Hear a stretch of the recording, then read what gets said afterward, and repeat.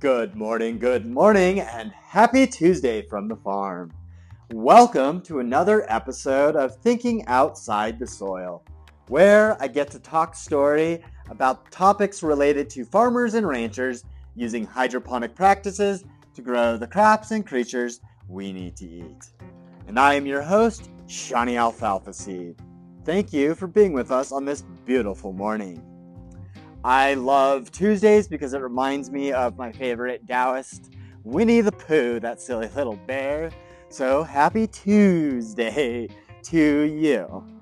Today's episode, I'm going to touch a bit on the feed grain factors of corn and cattle.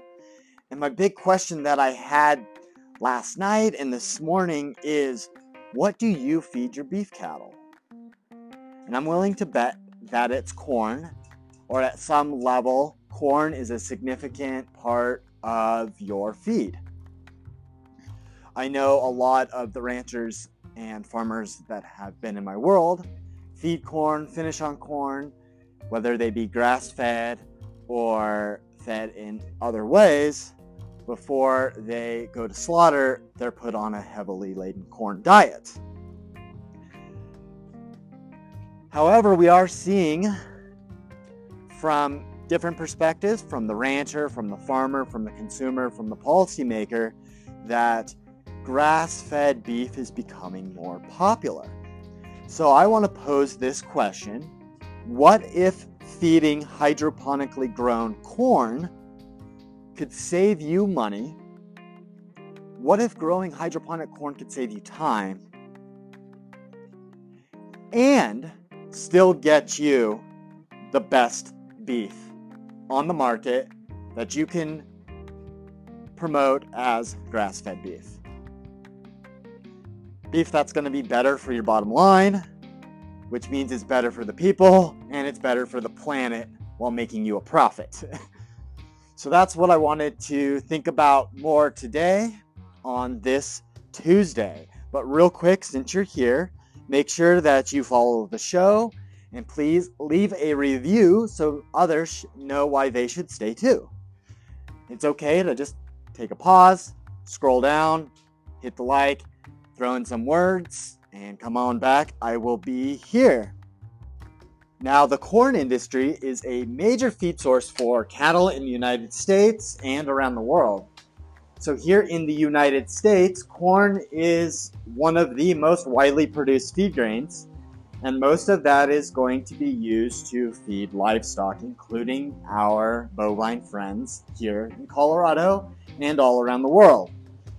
In addition, the corn industry's experienced a lot of growth in the last few years, and this is driven mostly by the increasing demand for meat and dairy products and the use of corn for other industrial products like biofuel and making vitamins and minerals. This morning, I decided to look up the price of corn because I have heard that it's going to go up significantly this year. The price of corn this morning was $6.66 a bushel, or that's $6.66 for 56 pounds. It's a lot of sixes in there, so I apologize for all the Now, we've heard it's expensive, but perspective helps us understand what that means. Last year, it was only a penny more. So we've heard from experts out there. The ones that I've listened to most recently are at the Ag Institute at Iowa State University. And some of them over there expect corn prices to go up by 15 to 18%. You can head on over to those episodes on corn and eggs to listen in a bit more about that in another context. The corn industry has also faced some challenges that include the fluctuations in the prices over the year, as well as the climate change that we've seen from year to year and over the past few decades. Those changing fluctuations in prices and weather conditions are going to significantly impact the availability and then that cost of the cattle feed.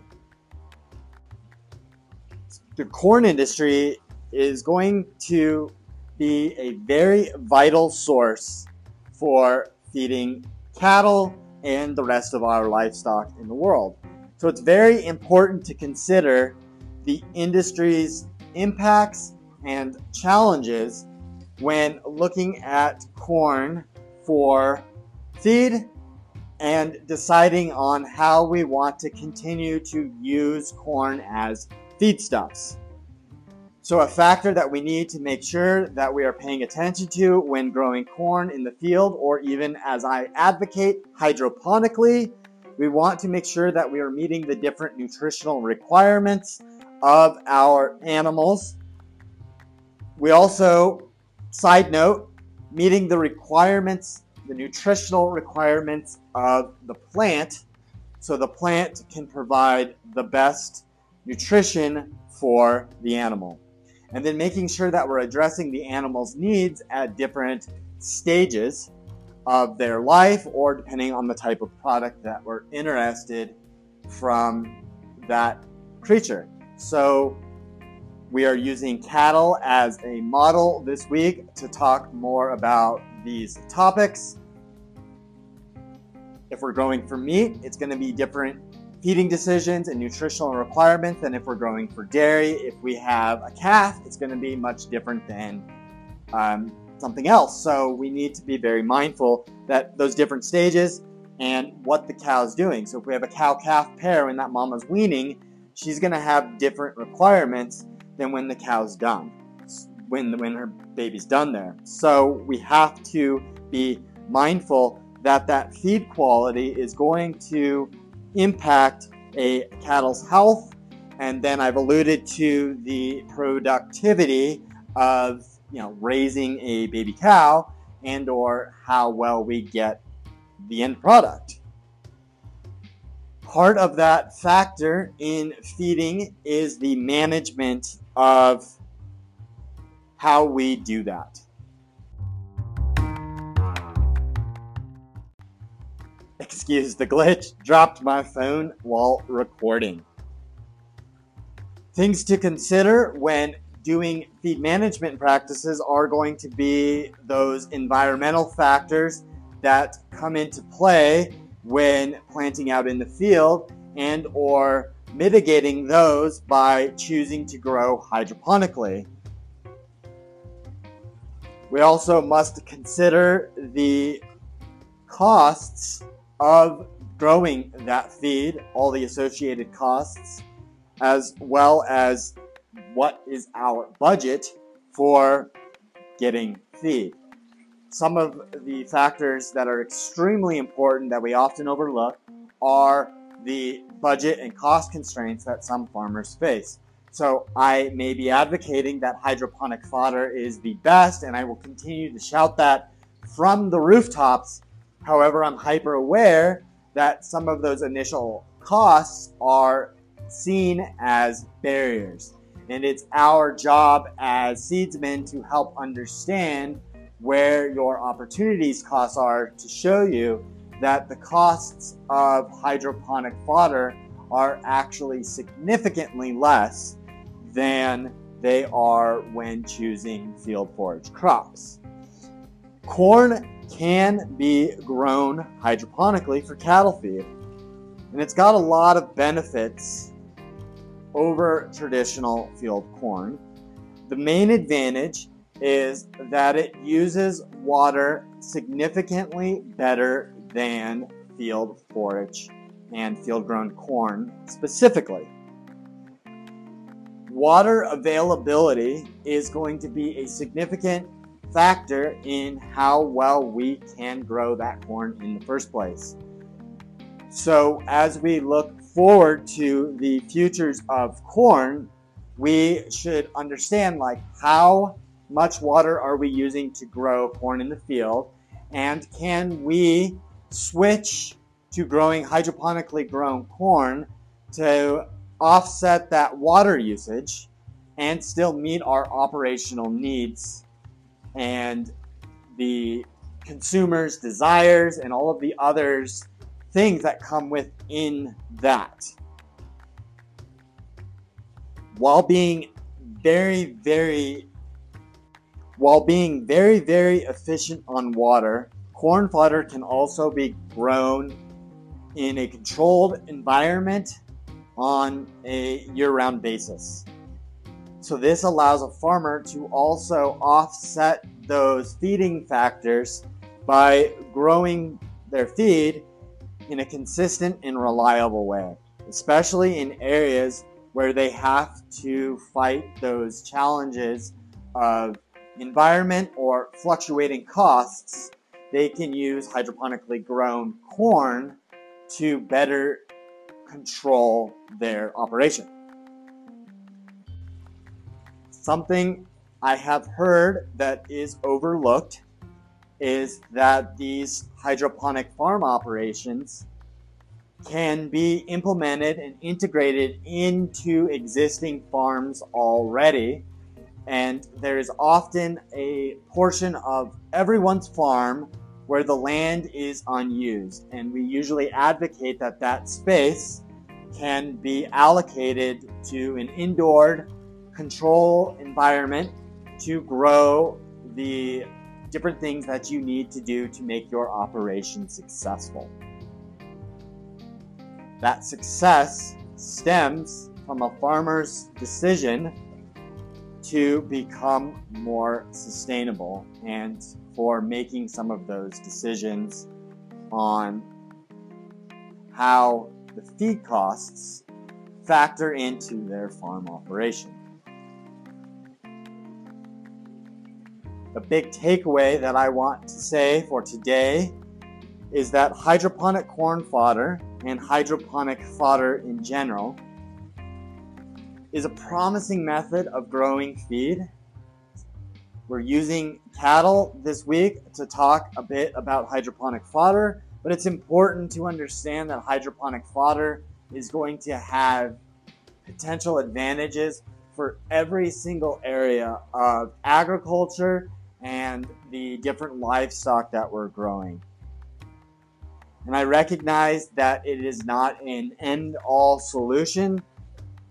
So I must say that we're always considering the benefits and the limitations to these approaches. And this is why we are opening up these conversations and creating some sort of public dialogue in piecemeal so that we can start to understand this. I recognize that there are a lot of challenges when having these conversations. The biggest challenge is getting somebody up on the pulpit or soapbox, like I joked about the other day, and just letting them say whatever. So I am really excited that as we move forward on the show, we are building out an audience of other experts out there that can help share their viewpoint, their perspective, so that we can create a more comprehensive conversation around hydroponic fodder and feeding it for our livestock. But that's all I have for you this morning. If you've enjoyed this or any of the other shows, come back tomorrow, like, follow, subscribe, leave a review, let others know why they should stay too. Get yourself a copy of my book at thinkingoutsidethesoil.com so you can learn more about how hydroponic fodder is helping farmers save water, improve their livestock quality, and helping them become better stewards of our earth. So be sure to follow the show, get the book, and check out the special video in the links below. And join us tomorrow where I will talk a bit more about why we believe that hydroponic fodder is a better choice for feedstock. And thank you for being with us on another episode. Take care and have a lovely day.